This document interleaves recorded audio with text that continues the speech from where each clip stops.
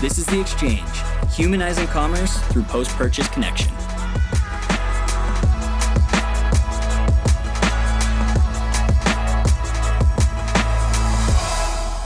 The Exchange is a podcast centered around brand building, customer experience, and above all, customer retention. We want to give you the answers to the question, how do I get my customers to come back again? But what if the person buying is not the person who's actually using and enjoying your products? Would that change your strategy? Today, we're covering the difference between your buyer persona and your user persona. We're going to go over how to discover the difference and what this brand has learned and how they leveraged it. And I'm excited to talk about this with Ben Perkins, founder of AndCollar. Welcome to the show, Ben. Thanks, Alex. Appreciate you having me. All right, before we get too deep on the topic today, I wanted to give you a chance to introduce AndCollar. What do you guys sell? What's the brand all about? Sure. So, what initially started just as, first an idea as a 13-year-old is when Under Armour first came out with those turtlenecks, if you remember. Full polyester spandex. It was like, I had one of those. Yeah, we all did. And so I was actually living in Hong Kong at the time. And I was this, 6'4" American kid walking around in just polyester and spandex. It looked like I belonged in The Incredibles, just walking around Hong Kong. So I loved that fabric, and I was like, this is incredible. And the thing that it stood in most stark contrast to were dress shirts specifically made out of cotton, where, I had to wear them on Sundays or formal occasions or whatever. And they just straight up, they were awful. They sucked. And I thought to myself, hey, if I could combine Under Armour with a dress shirt, that solves most of my awkward teenage problems. That was the idea. And so, that was the initial idea. My allowance didn't cover initial POs with minimum order quantities of 5,000. So I didn't do anything with it. And then while I was in college playing Division I sports, one sport. I don't want to make it sound like I'm Deion Sanders. I was playing one sport, and I wasn't even that good at it. I was playing soccer, and I said, hey, I love this fabric again. Dress shirts still suck. Let's combine them and democratize them. So it started off just as a white dress shirt designed for graduation or church, or basically the occasions that no one wants to dress up or even be at. Long story short, AndCollar was not about fashion. I didn't care about clothes. I was wearing gym shorts and soccer jerseys pretty much every day. Felt comfortable in them. The idea was, hey, let's make a dress shirt that doesn't suck so much for those big occasions. That's awesome. And so AndCollar is basically now a full catalog of these dress shirts made from recycled plastic bottles. Is that the essence of it? Mm-hmm. And basically, for everyone listening, you can throw liquid at this. You can throw whatever you want at it, and it's not going to stain. It's kind of the essence of the product itself. Yeah. And because I guess that's where, when we had first talked, people think that I'm a whiz scientist coming up with this, but in all reality, it was just picking and choosing from other hero brands, and I think we're going to talk about that later. But Nike for the 2010 World Cup was using recycled plastic in their polyester, and that was where the idea came from. Where it was, I don't know the first thing about science. I don't know the first thing about fashion. So I guess I'm probably the least qualified person on the planet to be doing this. I don't even like it. The whole point was I hated dress clothes, so let's make better dress clothes. Other brands had already started, and most of them were big, and it's nice to see smaller startups doing it as well. And we wanted to be a part of that first wave of non-Patagonias and Nikes to use it. Gotcha. It's interesting because it's kind of like this fashion / engineering product. And from what you're saying, it doesn't sound like it even started from a fashion angle or an engineering angle. It was just kind of serendipity that these two things came together and allowed you to solve the problem of, I don't want to wear dress shirts to certain occasions. No, seriously. And I'm not going to pretend like it was something else. Now we're saying, okay, maybe there is something to it. But the initial idea was to sell enough that I could outfit myself for the next 10 years pursuing some white collar management consulting job, and I'd feel a little bit comfortable there. And the R&D behind it, in full transparency, I took a Utah Jazz jersey and 2 other soccer jerseys, sent them over to factories along with a dress shirt that I liked the shape and look of and fit of, and said, can you combine this material with this dress shirt? That was basically it. And we started to iterate, like you had mentioned, the stain repellency. Again, other brands had done that. And you see it with like, especially outdoor brands with rain jackets and stuff, but saying, hey, can we keep this breathable, light material that we've got, this athletic material, but make it stain repellent? Because again, dress shirts somehow, and what you're wearing right now, you're probably going to be spilled. You're not going to have any accidents, but it's whenever you put on a white dress shirt, it doesn't matter how careful you are, or a dress shirt in general, that little bit of spaghetti somehow gets right here. I feel that every time I wear a white shirt, something gets on it. Now, I know we're talking a bit about the engineering, the product itself, and you're saying, hey, we're not the expert there. It's kind of serendipity, but there is something that I think that you are the expert on. And I know you're going to be humble and say you're not, but we're talking a lot about user and buyer personas. So before we go too deep into what Ann Coller kind of discovered and what you did about it, maybe like for those listening, what would you say a buyer persona and a user persona are? Sure. I mean, we don't necessarily use that nomenclature here in-house, but it's basically buyer persona from our perspective is who is the person actually giving their credit card information on our website and purchasing the product. I think really that's how we define it. Who is the one who is purchasing the product? And typically that's also, and this is where it's that fine balance. But a lot of the times, that's where most of our marketing budget goes towards the person actually buying. As for user persona, we define that as who is the end user of our product. So who's wearing our dress shirt, who is wearing our pants, socks, ties, whatever. So the way we define it is who is actually buying versus who is actually using, making it as simple as that. Gotcha. So the buyer persona is the person who's putting their credit card in on the Ann Coller site. User persona is the person who's going to be wearing it, enjoying it, experiencing it. Yep. And spoiler for everyone here, Ben is obviously joining us today because he found a difference in this. And Ben, you maybe want to talk a bit about the discovery here about the difference between the buyer and the user of the Ann Coller product. And like, did you always have a hunch that that was the case, or did this kind of like strike out of nowhere? Probably a little bit of both. And again, you used this word serendipity before, where for anyone who's listening, I think the barriers to entry to entrepreneurship are lower than ever. If you just can make a couple discoveries like I think we have, you can do it without being an expert. So that totally separate of what you're talking about. If I can do it, anyone can do that. But back to your question, Alex. We had a little bit of a hunch at first because I think we were using myself as the user persona. We built the initial fit block based on my body, and it looks like we probably have fairly similar bodies because no one at first was making dress shirts designed for 25-year-old guys or 28-year-old guys. They, for whatever reason, were all designed for 38-year-old guys with dad bods. And there's no disrespect to those people. We have fits, and I'm sure I'm going to evolve into that, and I'm looking forward to the day. It's just we said, for whatever reason, no one is making the shirt for the end user. And that was the initial thing. Our first approach was, okay, let's make a product for the end user. So this user persona, which is somewhere between 20 to 35-year-old guy who doesn't want to wear dress shirts. He's more comfortable in a hat.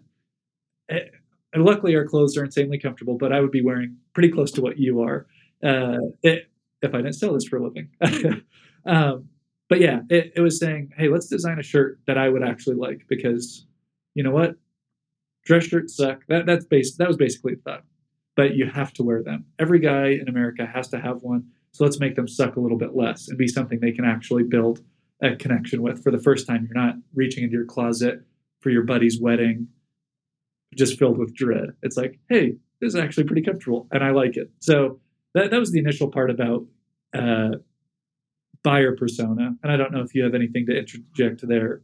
No, yeah. So it sounds like user persona was someone very similar to you. And then obviously at some point there was this discovery of like, you're building for this person. They're the person who's going to use it, but someone else is potentially making the purchase here. So who is that someone else for Ann Coller? And like, how'd that happen? Like, how did you find that out? So it's predominantly women and predominantly mothers and significant others, those who care about those 20 to 35-year-old guys and their wardrobes, the ones who are like, Alex, I just want you to succeed in life, where they genuinely care about you and they want to help you graduate from your college hoodie and jeans.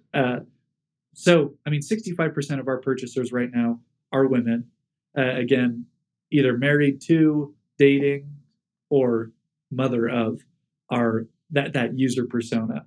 And the main motivation is they want the important men in their life to look better, where they don't love the sweatpants. And hey, we all know how great they feel, but they don't love the sweatpants. They don't love the ratty T-shirt or just the hoodie. So, I mean, anecdotally, if you go on your own Instagram account and scroll through your feed, a lot of times on women's accounts who have significant others or sons, the pictures are when their men are dressed up. And so, I mean, again, this is a part of the initial hunch. We didn't have any data. We didn't do any like deep market research.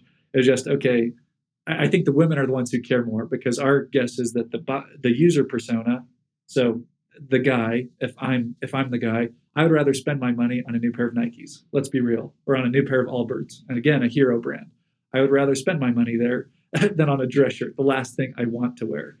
But then we started to do in-store pickups. So this is our little office. Just it's not an actual store; it's an office building, and we just threw on our website for trying to reduce returns and exchanges, which is where I think our relationship first started, where it's like, okay, with clothing, especially with dress shirts with two fits, it's hard, where we want a shirt that fits really well, but it's not, we've got two different fits. The collars have to fit, the sleeves have to fit.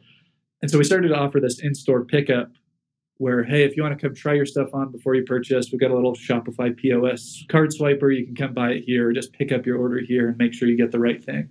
Because again, we are totally on board with you and the Loop team.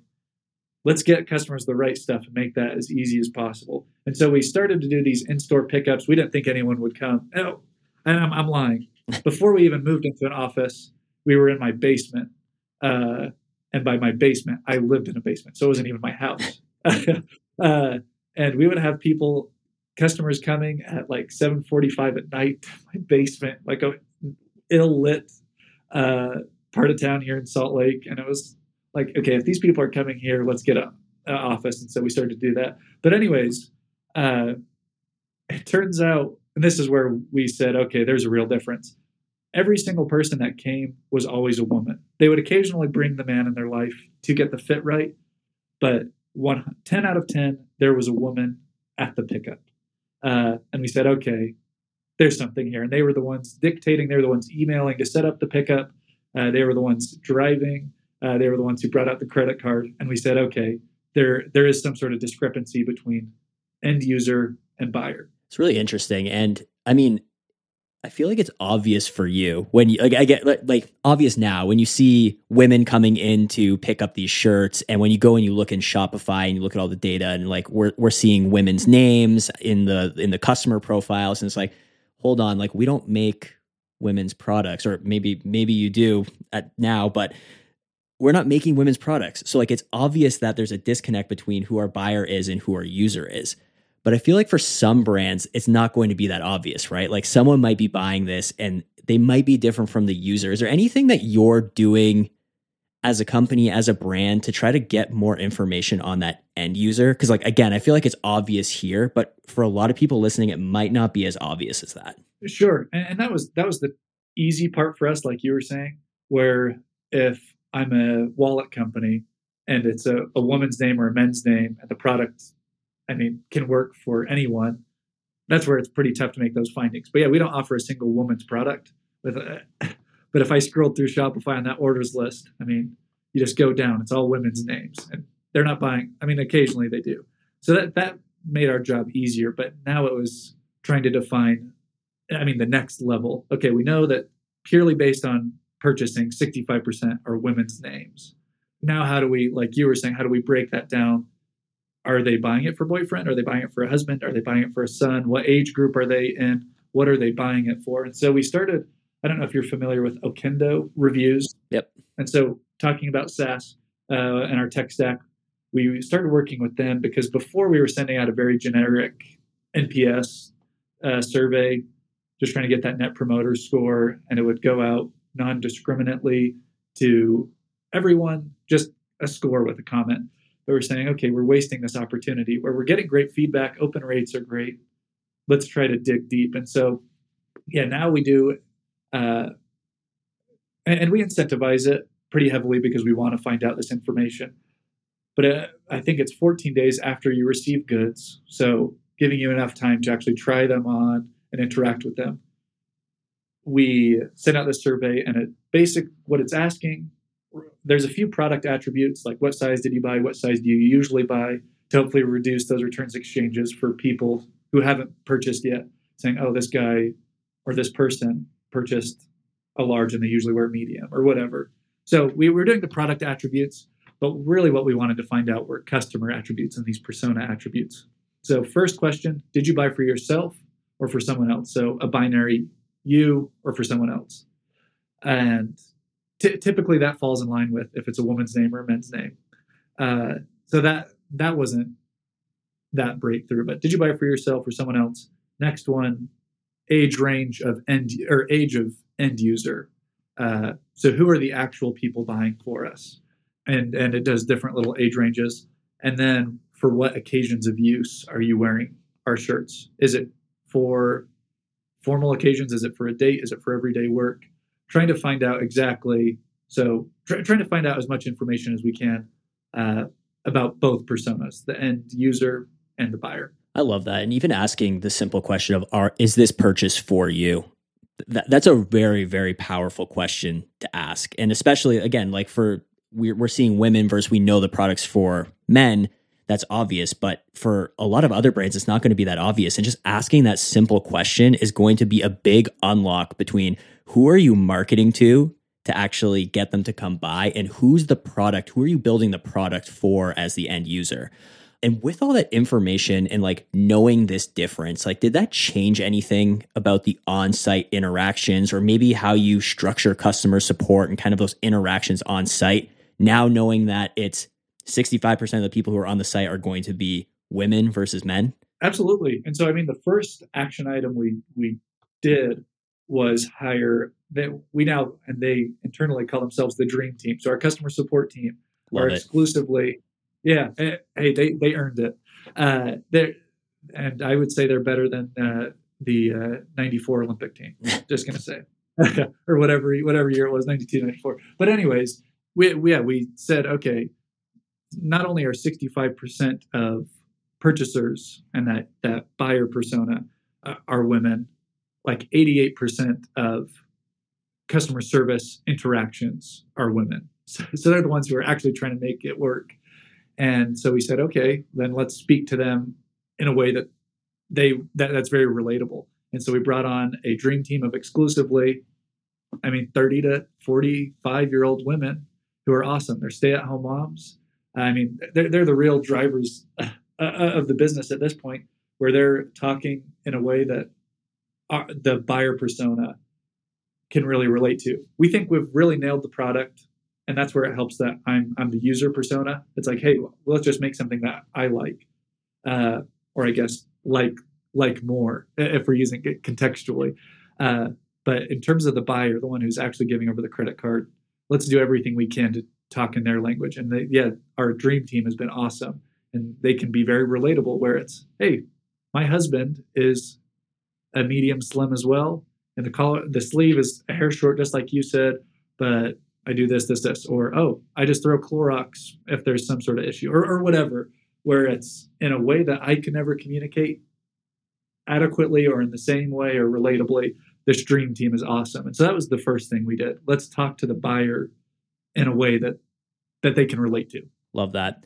So basically it was the idea of matching up the one-to-one interactions that you're going to provide through your brand, making sure that matches up with the buyer persona, even though it's going to be different than the user persona. And I love the Dream Team, and I've actually had the privilege of interacting with your support team, and it is great. Oh, great. Yeah. So for everyone else out there, it's basically making sure that your support team is going to match the tone and they're able to speak the language of the people who are actually going to be on the site buying.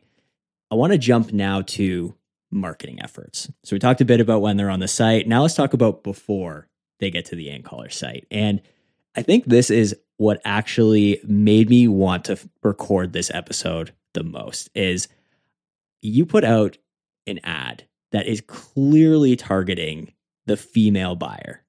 And I wanted to get your thoughts, and I'll put a link to this video, to this asset in the show notes so everyone can take a look. But like, maybe tell me a bit about how did that come together? How did you put together that campaign? Yeah, I mean, it was really fun, and it was a little bit scary because we knew we were going to offend some people, and we wanted to create content and, I mean, a campaign that elicited some sort of reaction. We didn't want people to be indifferent about it. And so we knew that by kind of towing a line, some people might be offended, but there would be enough of like a visceral reaction that people could relate to it. And so we said, hey, let's be real. 20 to 35-year-old guys do not care. And I mean, really, men of any age, unless you're wearing your Brooks Brothers and you go get it fitted and wear it every single day, I don't think you really care about your dress shirt. Let's be real.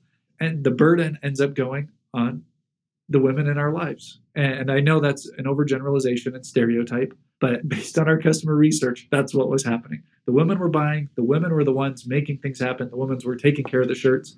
Men are wearing a dress shirt out of obligation. They're going to wear it no matter what. But to get the buyer interested rather than this user, let's talk about how a dress shirt, even though it's not for them, makes the woman's life or significant other's life that much better. Because I grew up, my dad wore a white dress shirt every single day to work, and my mom went to Red Hanger or whatever dry cleaner there was. And I remember it being a part of her routine. And it kind of sucked, where she has to take out 45 minutes, an hour of her day to go get my dad's dress shirts dry cleaned. And he needed them. And that was just kind of how the responsibilities fell. I'm not saying it's right or wrong, but I was saying, hey, this is a real thing.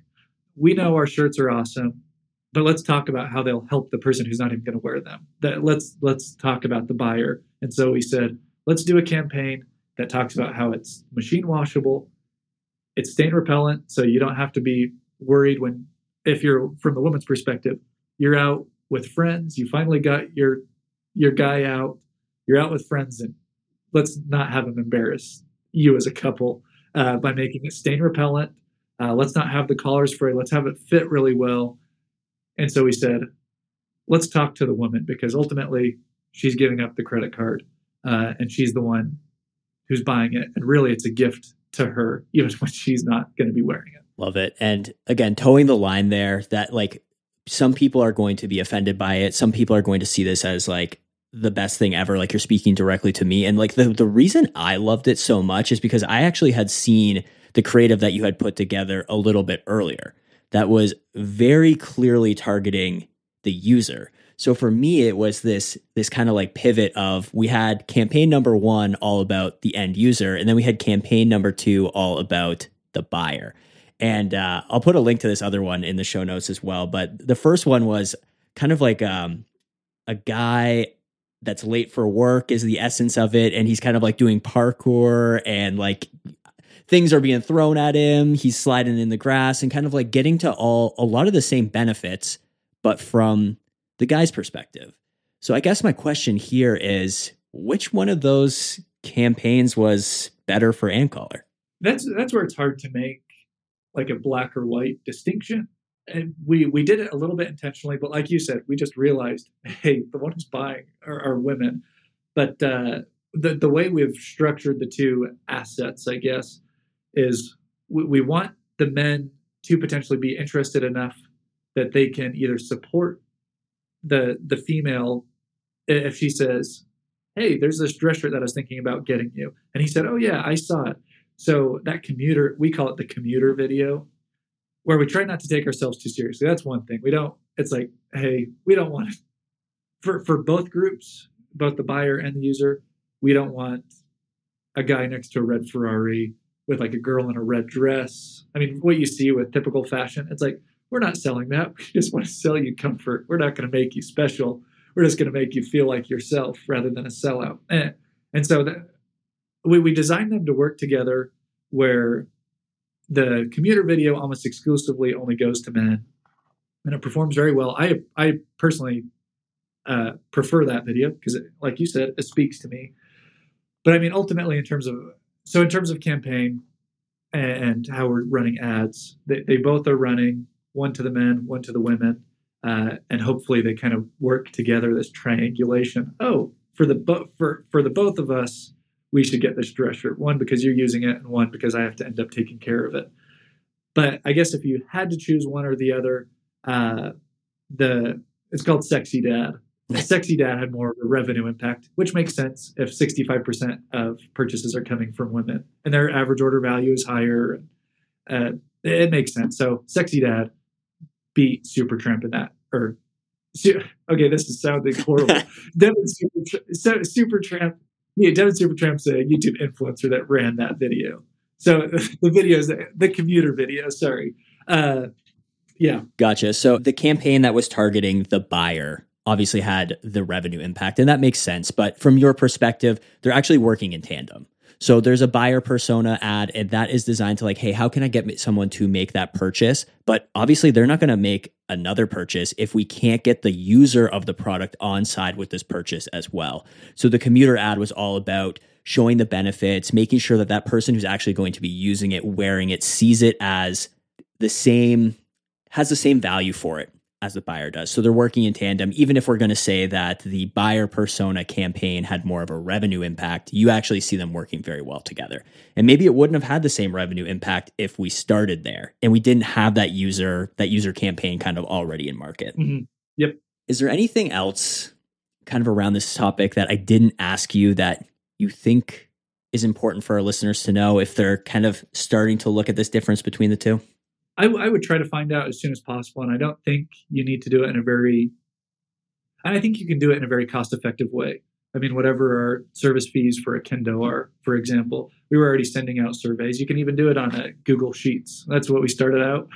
Google Sheets embedded in email, or Google Forms.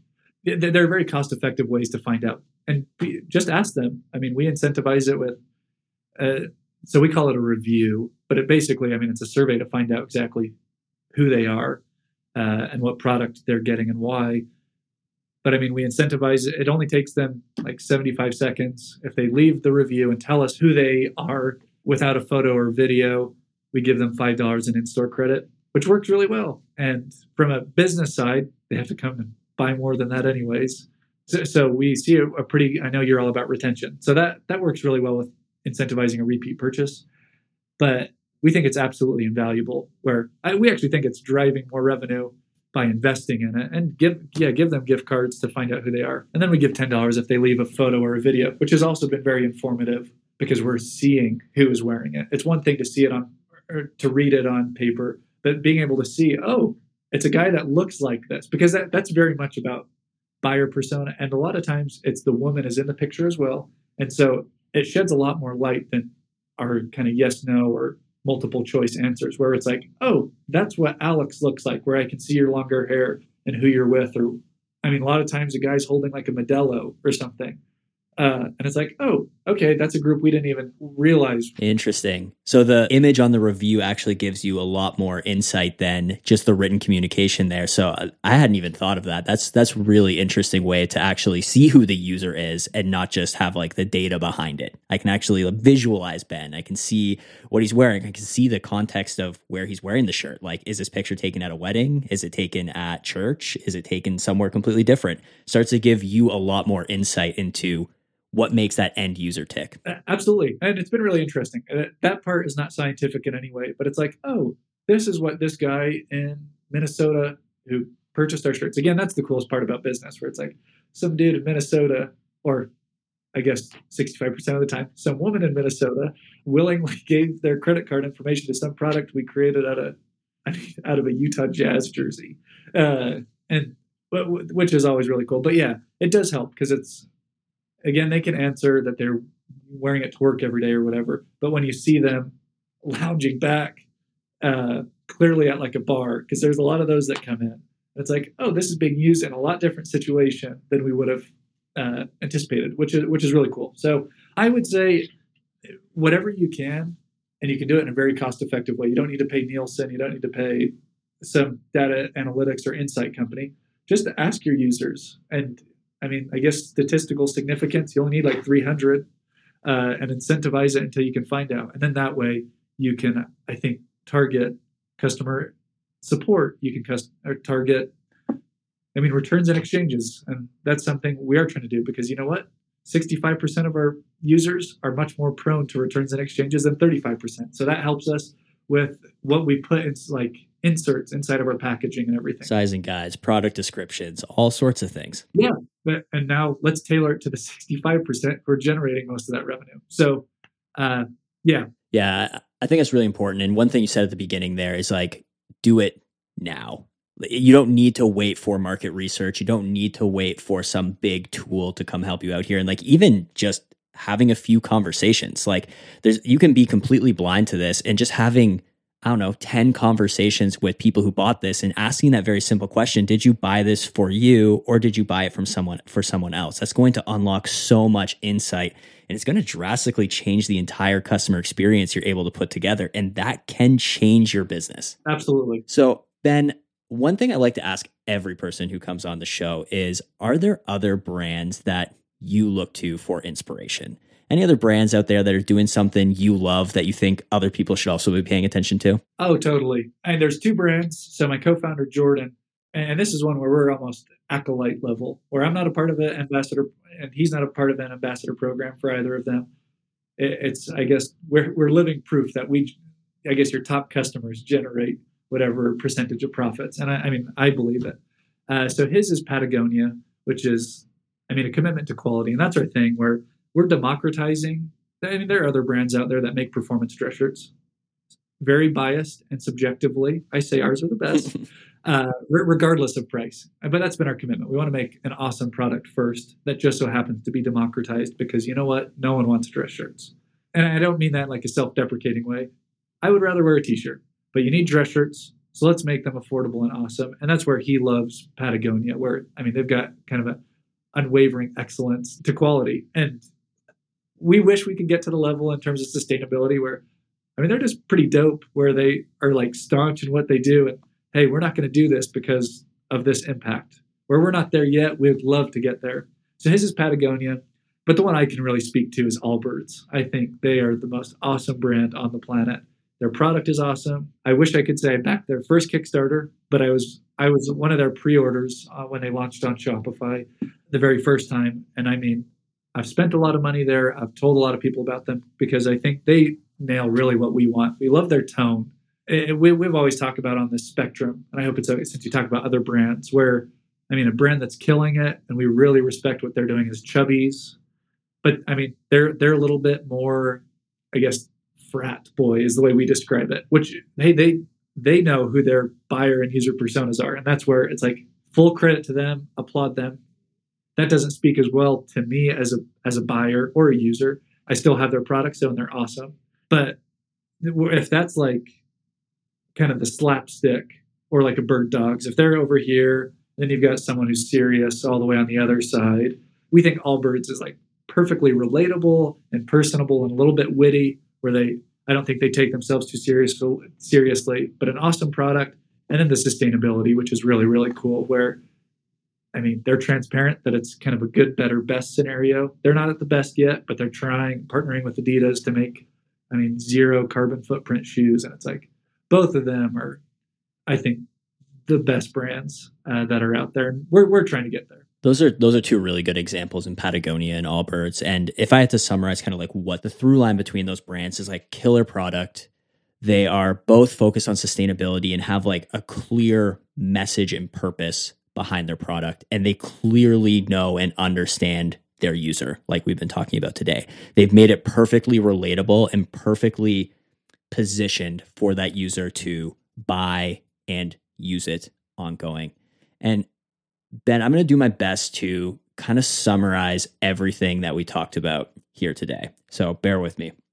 Buyer and user persona. Buyer is the person who's actually putting the credit card into your Shopify site and making the purchase. User is the person who's going to put it on, experience it, feel it, interact with it. There can be a difference between the two. Look at your Shopify purchase information, take a look at what those customers look like, and try to see if you can find a difference with your users. That's going to be harder for some brands. So Ben's recommendation here is use a tool like Okendo and just start to ask people. Start to ask, did you make a purchase for you or did you make a purchase for someone else? Because that's going to start to build up this information library about what your user looks like compared to what your buyer looks like. And once you know that, you can actually start to make changes across your site and across your experience. So what Ben and the team did here is they made sure that their customer support team was super relatable to the buyer so that they could speak the same language and connect on a deeper level. And in terms of the campaigns that they're actually putting together here, it's important to actually focus on both. You need to have marketing that is tailored to the buyer to get them to actually come and make the purchase. But if you can't get that end user on side with that purchase, then that first campaign is going to fall apart. They have to work in tandem together. And Ben's final piece of advice was make sure that you start on this now. It is going to change everything about how you operate, from customer support to marketing. And if you can know the difference there, it's going to have a huge impact. Ben, anything I missed there? You said it better than I did. That was awesome. All right. Well, before we let you go, is there anywhere where our listeners can interact with you? Maybe Twitter, LinkedIn, a blog, somewhere where they can kind of keep tabs on you personally? I'm not interesting. I gave you that full disclaimer at first. A goal for 2021 was to tweet every day. I have not done a single tweet this year, so I've fallen horribly short there. So just on LinkedIn would be the best one. Ben's selling himself short there. I follow Ben on LinkedIn, and he has a ton of golden nuggets that make it onto LinkedIn. So I'll make sure that his LinkedIn profile gets into the show notes as well. And Ben, this has been a fantastic conversation. Thank you so much for joining us today. Awesome. Thanks a ton, Alex. Really appreciate it. That's been The Exchange, presented by Loop, the returns platform for Shopify. Thanks for listening.